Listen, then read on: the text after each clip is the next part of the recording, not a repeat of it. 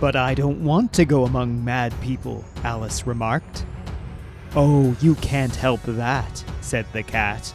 "We're all mad here. I'm mad, you're mad." "How do you know I'm mad?" said Alice. "You must be," said the cat, "or you wouldn't have come here." A few runefangs short of an empire. This is the War Games Orchard.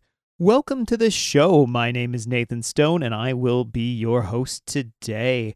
It's good to be back after a somewhat forced hiatus last week. That was just due to some school deadlines that all came deadlining at once on me. But it is good to be back, and today we are going to talk about the maddest of mad elector counts, one Marius Leitdorf, the Mad Count of Averland. Marius is a really interesting character, and one of the few characters who dies during the Warhammer fantasy timeline before the end times. And his death actually came about a little bit earlier in the lore than I suspected. There's all sorts of neat little things about him and the way that he evolved over the years. So we're going to take a look at him from 4th to 8th edition. Before we do any of that, we need to check in with some hobby and some news. And I actually do have a little bit of hobby for you. I stole a couple of hours the other day, and I painted up a few little test Space Marines. I painted up a Space Wolf. Well, I had painted him beforehand, but I finished him off. I painted up a Crimson Fist and a Word Bearer. And the reason that I painted these random Space Marines wasn't just to paint them, although that's always kind of fun. It was because come this summer, I might be in a 3rd edition Warhammer 40k campaign. Something very casual, just a game or two a month, but based on the old City Fight supplement. And it's got me really excited. 3rd edition, it's not something I talk about a whole lot on this show because firstly it's 40k and I don't really do the 40k episodes anymore. It just seemed like the fan base that we built for this show is so vehemently Warhammer Fantasy that those episodes never really did well to begin with. But 3rd edition 40k is my first 40k. And I had played a couple of demo games of 2nd edition, but by the time I was ready to jump into 40k, the edition had switched, and it was 1998, and there was a new starter box that I got for Christmas with Space Marines and Dark Eldar. As far as starter boxes go, if you've listened to our old starter box breakdown episodes, that was a really fun episode where we ranked all of the starter boxes for Fantasy and 40k. 3rd edition hit the very bottom. It was not a very good starter box. It just wasn't very fair. The poor Dark Eldar, oh boy. They had a real points deficit in that one, and they had to glancing hit the land speeder that the Space Marines had to death while it just mowed them down with its big heavy bolter. But for 9-year-old me, I wasn't super concerned about that. I thought it was a super cool starter box. It was also my first introduction to the Grimdark 40k, because this is the drastic left turn that 40k took from the bright and colorful era of 2nd edition to the black and white, grim and gritty 40k of the 2000s. And it took that turn before fantasy did. And if I had thought about it at the time, I would have probably realized that fantasy was going to take this same path, but I was still relatively new to the hobby at the time. I didn't really know how the Games Workshop cycle worked, and being a kid, I didn't really care about release cycles or the idea of editions or anything like that. I didn't really know any of the history of the game. And 40k 3rd edition, to me, will always kind of be my 40k. As much as I love 2nd edition, and I love 2nd edition, it's wild, it's wacky, it's fun, and everyone should play it.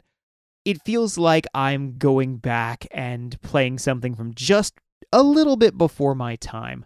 But going back and playing 3rd edition with the little pamphlet codexes, oh boy, I am excited about it in a way I didn't think I would be.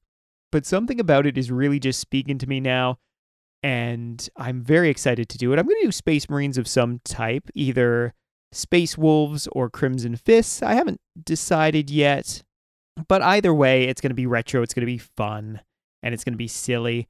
I really do miss 3rd edition with all of its variant lists. That's where the Kroot Mercenary list came into play. There was all sorts of fun little White Dwarf lists at the time. The later you got into that edition, the crazier things got. There was vehicle design rules and monster design rules in White Dwarf in the later part of the era. And then, of course, it all got streamlined in 4th edition, which was still a pretty good edition, but not... It lacked the heart, I'll say, of 3rd. 3rd was wild and crazy and fun. 4th was a little bit more drawn back in. It was probably a little bit more balanced, but if you're like me and you just kind of care about the fluff, it was a good edition to play. It was a very, very fun era of Warhammer 40k, and one of the longer lived editions as well, which is always nice. I feel like editions nowadays come and go too fast, but I feel the same way about life, so maybe it's not Games Workshop, maybe it's just me. All of that is a very long-winded way of saying that I'm excited. And I am looking forward to the summer where I will be off school and able to play some games again, and I'll be able to tell you guys about those games when I inevitably lose those games. But I am going to have a blast doing it anyway.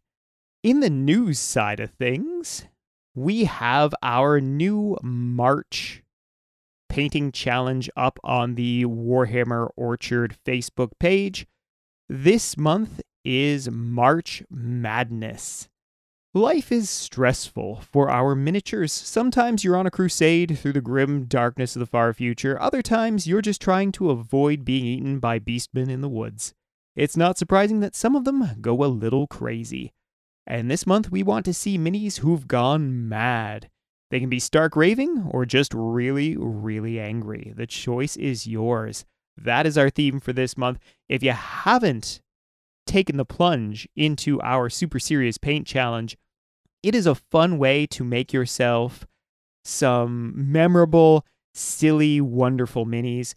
You only paint one miniature with our challenge in the month, and you make silly things, and they're wonderful. I have to give a shout out to our February entries. GJ gave us a zombie pirate who keeps losing his arms, so he's collected a whole sack of them. It's wonderful. His name's Johnny, and he's one of my favorite little dioramas. He's kind of on a two-base kind of situation there, and you see him and his sack of arms, and it's just a wonderful, wonderful miniature. And I'm going to apologize before I even say this, because my pronunciation of names is terrible. But one of our patrons, Jorn Humboldt, and Jorn, I really hope I'm saying that right. Despite my half Scandinavian ancestry, I really struggle with certain letters, like J's. I'm never sure if it's a J or a Y. But Jorn has done up for us for February an incredible Demon Prince, who's maybe on the smaller side, and he's maybe a little bit touchy about it, but he is kind of that classic bloodthirster / gargoyle from Hero Quest look. He's the dog-headed, winged demon with an axe and a whip. He fits very snugly, though, on a 25mm base, so I'm wondering if maybe he was an epic miniature. But Jorn, I should have asked you that. I know you're listening to this one.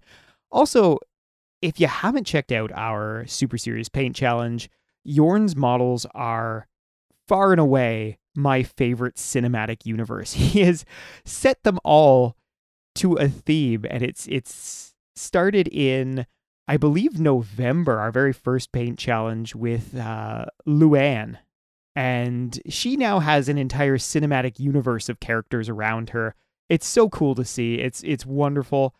And the last one I'm going to shout out for today is Bruce Sigrist. And Bruce gave us 2 miniatures. And I know this challenge is only for 1 miniature, but he gave us 2 because it's the same dwarf, but that dwarf has fallen to chaos. So there is a dwarf named Lorax. He was a librarian in Karazakrak, and he is seen in 2 miniatures. The first is his classic look, where he is got kind of a dwarf runesmith look. He's got a nice staff. He's got a big book. And then his fall. He became obsessed with magic and power, and he turns into a fiery, mutated chaos dwarf with a big horn on his head, and one of his arms is kind of like molten, and he's holding a fireball, and his staff is, I think, got the symbol for Prince on it, like the artist formerly known as Prince. I'm not sure, but Bruce, if you're listening to this one, I didn't notice that until now that I'm looking at it again, but I'm pretty sure that is a symbol that Prince used, and I'd love to know how that came about being on your Chaos Dwarf. But really what I want everyone who hasn't checked out our Super Serious Paint Challenge to know is that it is super fun. Pop over to the Warhammer Orchard Facebook page and join us and post the miniatures that you love. We're actually doing the vote right now for February's, which I kind of got out of the habit of doing. I just got busy, but we're back on track with that. So we're going to crown a February champion come this week. One last little bit of news. A couple of guys from the local Orchard community have gotten together and created a little website to document Orchard battle reports. It's called Atlantic Tabletop Games, and it's atlantictabletopgames.com. You'll see pictures on there. A lot of these are Jesse's pictures. If you remember, we had Jesse on, oh boy, I think it was the second episode we ever did of the Orchard. He is a great guy, super into the hobby, creates incredible dioramas, incredible terrain, the best terrain I've seen in person, the best tables I've ever played on. It's all Jesse's. He is a bit of a wonder when it comes to it. You see his pictures up there. They have some battle reports, and hopefully at some point when I'm playing games again, I can be part of this and be featured on one of these little battle reports. They've also got a section for hobby workshop, news, all sorts of stuff. So check them out at atlantictabletopgames.com. And I am super excited to see what they do in the future. All right. Well, that was a lot of news. So let's head on to our main topic. Today is all about the Mad Count. None other than Marius Leitdorf. Marius is a really fun character. That's the best way I can describe it. He's fun. The Elector Counts are all characters in their own right, at least the ones that you see focus on. So him, Boris Todbringer, those guys are important characters as far as the Empire is concerned and the Empire's lore is concerned, but they're also fun characters, right? And unlike Karl Franz, who is kind of the ideal statesman, a lot of the other characters of the Empire have major flaws. None more so than Marius Leitdorf, who is just mad. He is a little crazy. And that gets represented on the tabletop a number of ways throughout the eras. 8th edition being the most crazy, I guess, that we find Marius Leitdorf. But let's start off with a little bit of lore. Marius Leitdorf, known most infamously as the Mad Count, was the late Elector Count of Averland, counted as one of the bravest, albeit most insane generals within the Empire's armed forces. Not many men can be said to have waged wars against forests, swarms of bees, and half-imagined fishmen. So it is not without good reason that Marius Leitdorf is known as the Mad Count. Most knew Marius for his eccentric and flamboyant nature, his bouts of screaming rage, his periods of melancholy, and his mercurial conduct at court. Indeed, it is common knowledge that he relied on the advice of his warhorse, Daisy Kurt von Hellboring II, as much as any of his advisors. In fact, his outrageous behavior and roguish improprieties with the daughters and wives of the noble houses were such that few other counts welcomed him in their courts. One of Leitdorf's harshest critics was Kurt Hellborg, who, according to the Mad Count himself, has a poor mustache, even worse dental hygiene, and a horrible sense of humor to rival a troll. On the last point, at least, Marius's judgment was correct. The enmity between the two of them had since become legendary. Leitdorf's reputation did him a disservice, for while he was clearly unconventional in his manners and flamboyant in his clothing, he had an incisive mind. Indeed, he was an accomplished poet and inventor. Furthermore, Leitdorf was an exceptional swordsman and military tactician, who led his armies at the front with considerable flair and skill. In fact, a number of great victories are owed to his insane courage and uncanny insights, and Karl Franz counted Leitdorf amongst his most trusted allies. Leitdorf has some interesting bits and pieces of history. A lot of his history was filled in, not so much in Warhammer Fantasy, as it was Warhammer Fantasy roleplay. And we see this is similar to Kislev, where Kislev often gets overlooked in the main section of Warhammer Fantasy because they spend a lot of time not having an army, and so Games Workshop doesn't write about them. But when you get into the much more deeper dives that happen in Warhammer Fantasy roleplay, that's when you start to see a lot more of this detail get filled in. So a lot of the information that I'm using today is from Warhammer Fantasy roleplay. Now, depending on how you feel about the officiality of the lore in Warhammer Fantasy roleplay, you may disregard some of this, you may not, but I'm presenting it today because, well, it's interesting and it fills out the character in the way that the army books just don't. One of the interesting things about Marius that we learn in the expanded lore, Marius traveled to Altdorf in 2502, after the death of the former emperor Luitpold I, to vote for the next emperor.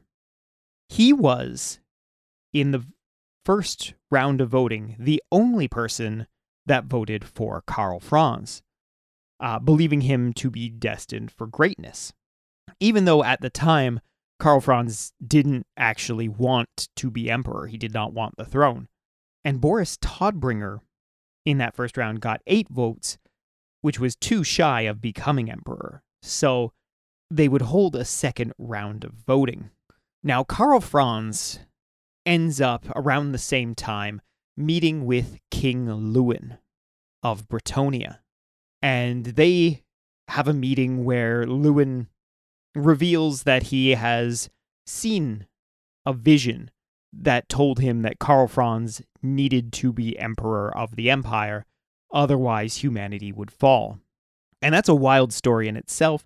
They fight together against orcs that happen to show up to raise the dramatic tension of the situation and not much else. But it is an interesting story for sure. But what's interesting about this lore is that Marius plays a big role in getting Karl Franz elected as emperor. He actually intimidates the elector of the Moot into voting for Karl Franz. Another interesting tale of Marius has to be the Halfling Rebellion of 2502. Now, this is something we've actually mentioned on the show before, and it's when we were looking at the Halflings, doing the Halfling episode, and there was a Halfling steam tank. And canonically, this is when that was happening, when that was set. This is this weird little Halfling contraption that shot boiling soup at the enemies. And it all started with Marius Leitdorf trying to build a road through the Moot. He was doing so that Averland's armies might meet up with Stirland's armies so that they could go and campaign against some goblins who were becoming a big problem. And they reached an agreement with the elders of the Moot, which involved both gold and food, or as it is described here, roastable animals. So, be that whatever your imagination deems it. Things were going smoothly, except when they had to cross the River Ster. Leitdorf sent engineers to construct a modern stone bridge over the River Ster. And other than the rampant larceny of building materials and anything else that wasn't nailed down, the engineers made good progress. And it wasn't until the first pilings for the new bridge were sunk that the troubles began. Each morning, the stones that had been set in place the day before had mysteriously vanished. Setting guards didn't seem to work, as they had a tendency to vanish too, only to turn up several days later, bound and gagged in a ditch. Halflings are kind of creepy, to be honest, the way that Warhammer has them. They're these sneaky little gluttons, but they're surprisingly violent. Word of this gets back to Leitdorf and these delays, and he flies into a bit of rages, and he assembles his army to, in his words, slaughter every one of the malodorous runts. And Leitdorf leads his army across the southern border of the Moot, and, of course, rightfully fearful of their lives, the elders of the Moot send a huge force of halflings to stop them. And this becomes the Battle of Nearstream. And it's since passed into history as the army of Averland's most successful, though not its noblest, engagement. Once the Averlanders came into sight, the halflings arrayed before them began to panic and were mercilessly cut down as they scrambled for safety. And the Averlanders suffered few, if any, casualties. Now, after this, the elders of the Moot went into hiding and desperately sent letters calling for aid from anybody who would listen. But Leitdorf had a problem too, as nearly 3/4 of his army had abandoned him, utterly dismayed at his barbarity. The Elector Count at this point lost what little wits he had remaining, and would go about stalking the mist-shrouded fields in the small hours, screaming challenges at trees and shrubs. He was unaware that an army was marching from Altdorf to bring him to account for his excesses. He directed his engineers to finish the bridge that had started the war. However, the fighting was not yet done. The halflings end up getting the attention of both Lumpen Krupp and his fightin' cocks, legends of the Moot themselves, and the ogre tyrant Blot Feastmaster, who would come and start being a problem for just about everyone. This fluff was mostly written as an excuse for a scenario, but I love it so much that, to me anyway, it is canonically gold, and I love it. Not mentioned in any of the army books, to my knowledge. Now, speaking of army books, let's dive in and look at the beginnings of Marius Leitdorf. Now, he gets his start alongside countless other great Warhammer heroes in 4th edition. He doesn't get much of a section to himself. He's slotted in on a single page with Valmir von Rakov, the Elector Count of Averland, but he is a cool kind of cheapish general. He's 110 points plus 30 points if you want to give him his Runefang. Spoiler alert, give him his Runefang. It makes him so much better. His lore here is in a very early stage, so a lot of things aren't mentioned, but it's basically a simple version of the fluff that we read, so we're going to skip that here and move on to his profile. Now, Marius is an Empire general, or I guess a human general in all respects here. Movement 4, weapon skill 5, ballistic skill 5, strength 4, toughness 4, 3 wounds, initiative 4, 3 attacks, and leadership 9. I have a bit of a problem with that because in his lore here, what little we get about 2 paragraphs of lore. It does mention his skills as a swordsman, and that his swordsmanship is unequaled except perhaps by the Reichsmarschall Kurt Helberg. I feel like we could have gotten a point or 2 of weapon skill out of that lore. I just think it should be a little bit better than your bog standard Empire general, but a lot of special characters in 4th edition were just, here's this general with this item, and they're special because we say so. And Marius is one of those. You can actually just build Marius Leitdorf if you want, because he doesn't have anything that is super unique about him except for one thing. So he is clad in a suit of heavy armor and rides an armored warhorse. This is before Daisy had a name. He is armed with one of the ancient rune fangs made by Alaric the Mad for Sigmar, and with a long dagger. This gives him an additional +1 attack in close combat. So that was nice. So he has 4 attacks in close combat. His rune fang is pretty decent. It's actually going to get better, though, in 6th edition. Right now, in 4th, a rune fang rolls to hit and wound as normal, but any wounds inflicted cannot be saved against even by magic armor, and undead struck and wounded by rune fang suffer 2 wounds. So a really good magic item.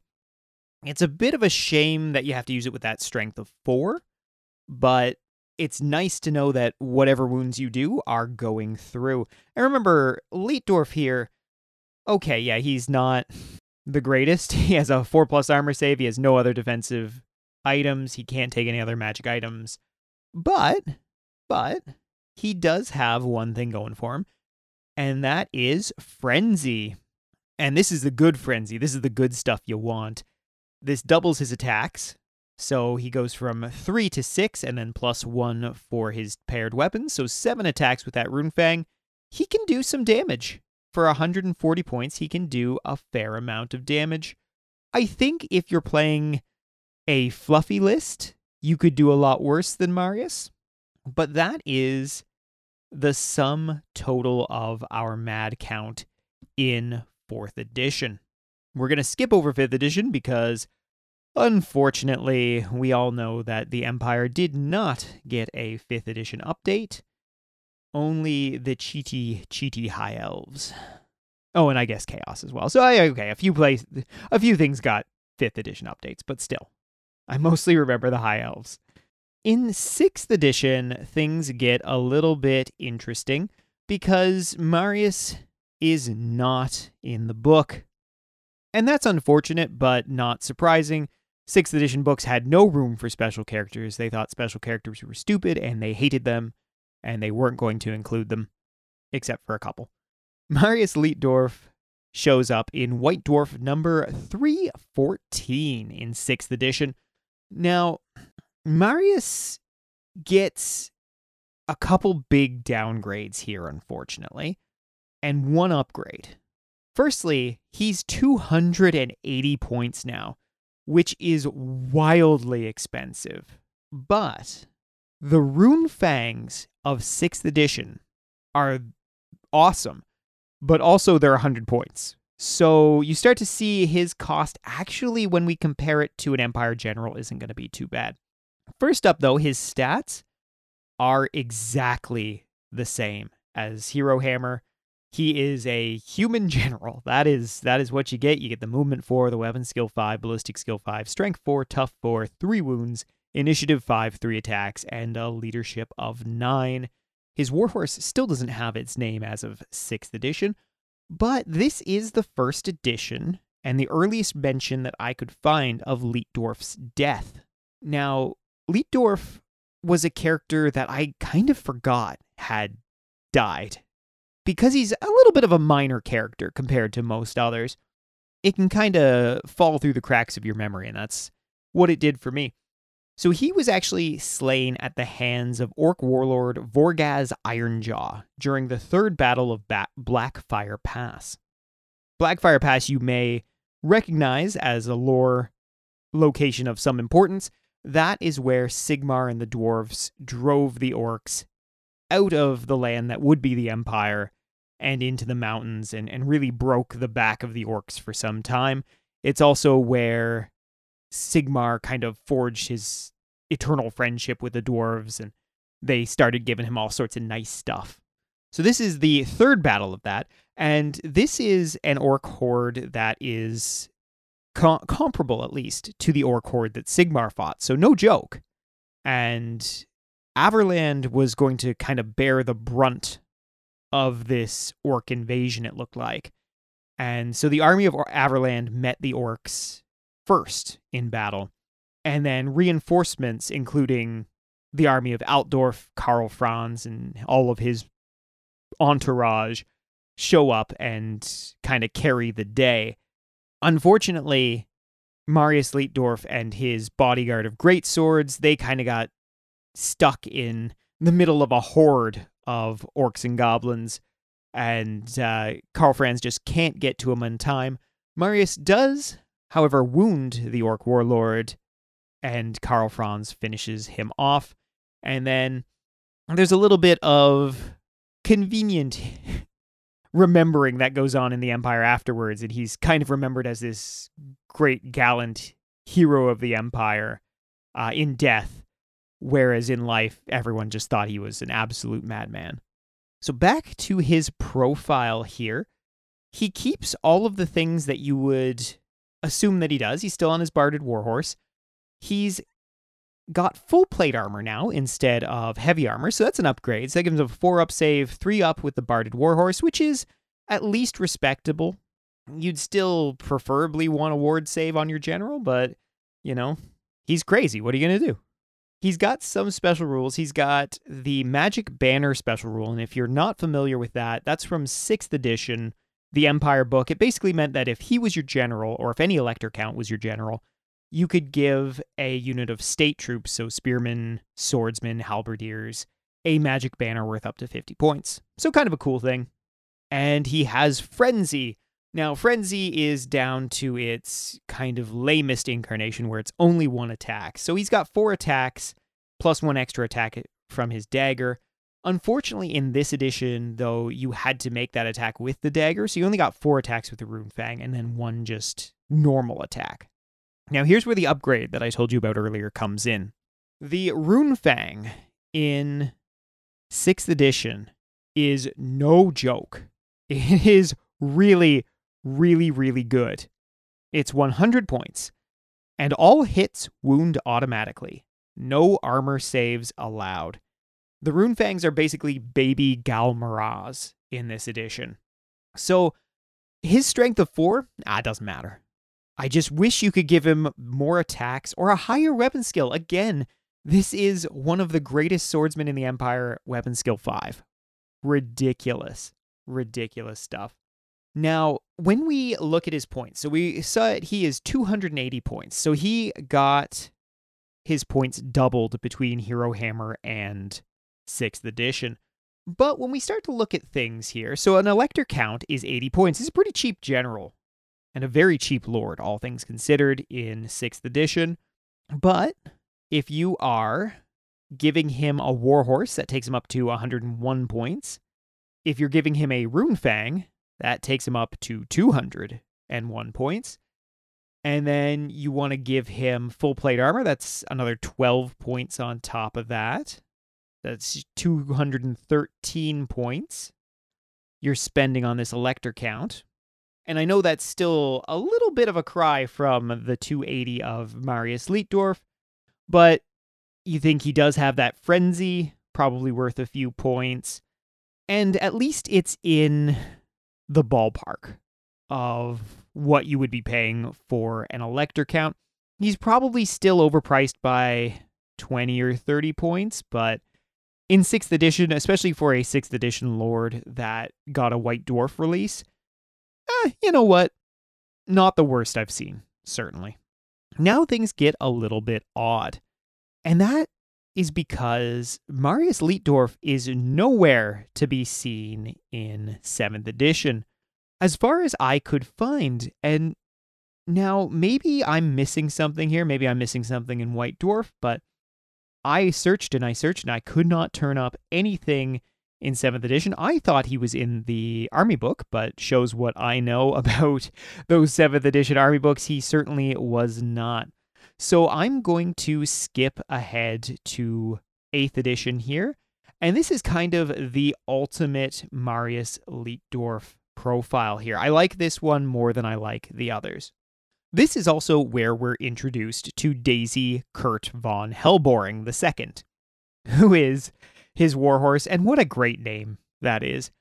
The absolute mad lad you have to be to take one of the scariest men in the Empire and name your horse after him, whilst at the same time making fun of him, calling him hellboring, is just wild. I love everything about the lore here. And honestly, that section with Daisy is kind of the new lore that we learn in the 8th edition book. Otherwise, it's all stuff that we've gone over before. Now, Marius finally gets a bump up in weapon skill here. So he's movement 4, weapon skill 6, ballistic skill 5, strength 4, tough 4, 3 wounds, initiative 5, 3 attacks, and leadership 9. What a consistent profile over like a decade and a half between 4th and 8th edition. I'm glad to see that he finally got that bump in weapon skill. This is one of the best swordsmen in the Empire. He should feel like it. Now, what's interesting is if we go look at Kurt, poor Kurt Hellboring, the first, he has weapon skill 7. So the designers seem to think that maybe old Kurt is a slightly better swordsman than Marius. Just don't tell Marius that, because he will not like it. Speaking of things that Marius does or does not like, he has a random table. And you know me, I love a good random table. So his special rule, he has the hold the line special rule, which was the Empire General's generic special rule at that point. But this is so much cooler. He has a rule called the Mad Count. At the start of every friendly turn, Marius Leitdorf must make a leadership test on 3d6, discarding the lowest result. He has leadership 9, but if you're rolling 3d6 and discarding the lowest, you're going to fail that a surprising amount of times during a 5 or 6 turn game. I've had the opposite with Lizardmen, and I swear to God, like, I never fail a leadership test with Lizardmen because you're rolling and discarding. And this is just the opposite of this, so I figure that if I ever play with Marius, it's just over. He's going to be crazy the whole game. So here's what can happen. So if you pass, you can do what you will. He acts as a normal character. But if you fail, on a 1, you get lunatic ravings. Marius recites poetry, does impressions of the Reichsmarshal, and sings bawdy songs about rotund maidens. For the remainder of the turn, Marius is treated as though he has failed a stupidity test. Ouch. Oh, I should mention that a lot of these aren't good.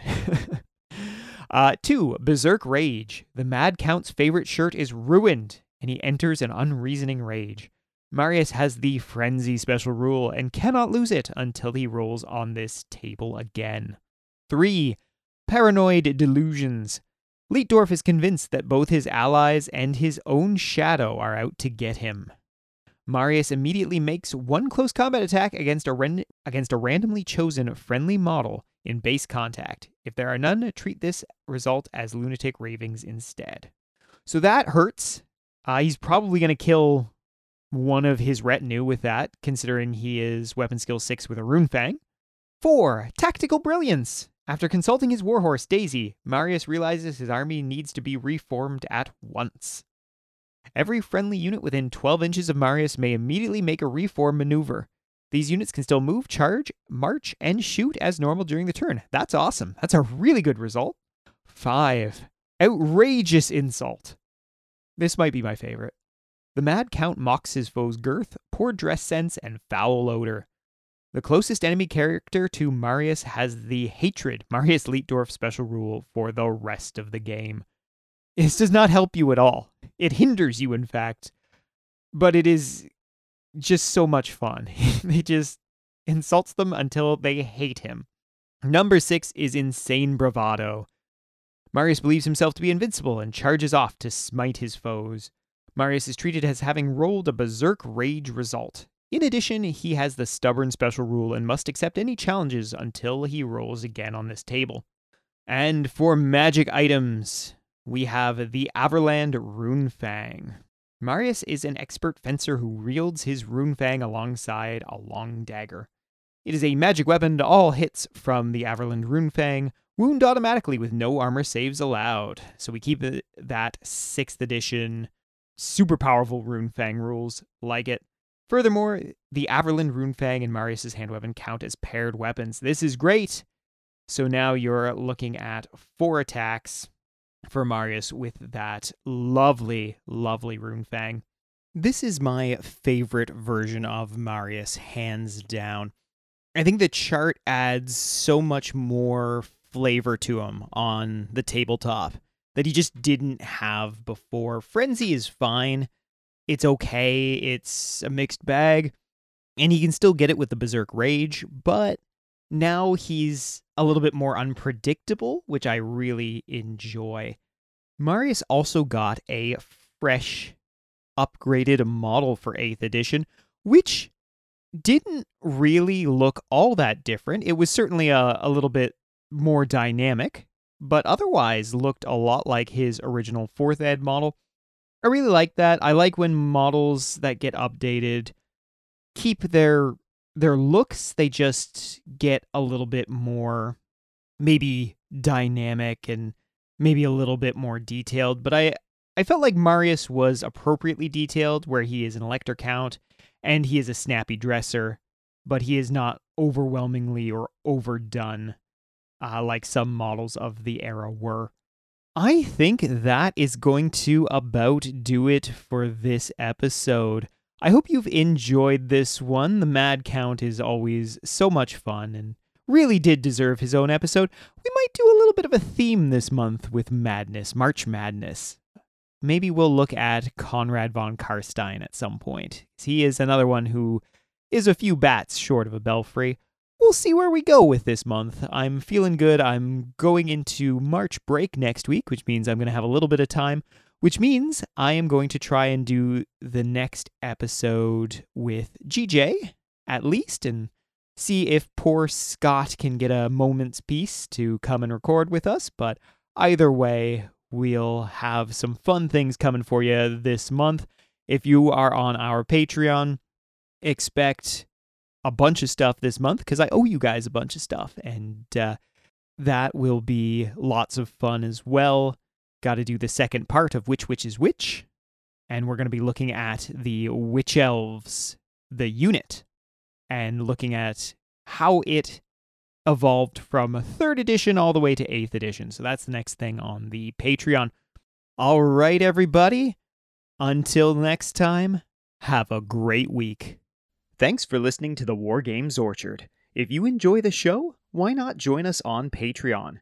There you'll gain access to all of our bonus content for any level of donation. It's a great way to help us keep going and enjoy extra Orchard content. If Patreon's not your thing, please consider giving us a 5-star review on your podcast platform of choice and sharing this show with friends. If you'd like to get in touch, you can find us on Facebook at The Warhammer Orchard and The War Games Orchard, or by email at wargamesorchard@gmail.com.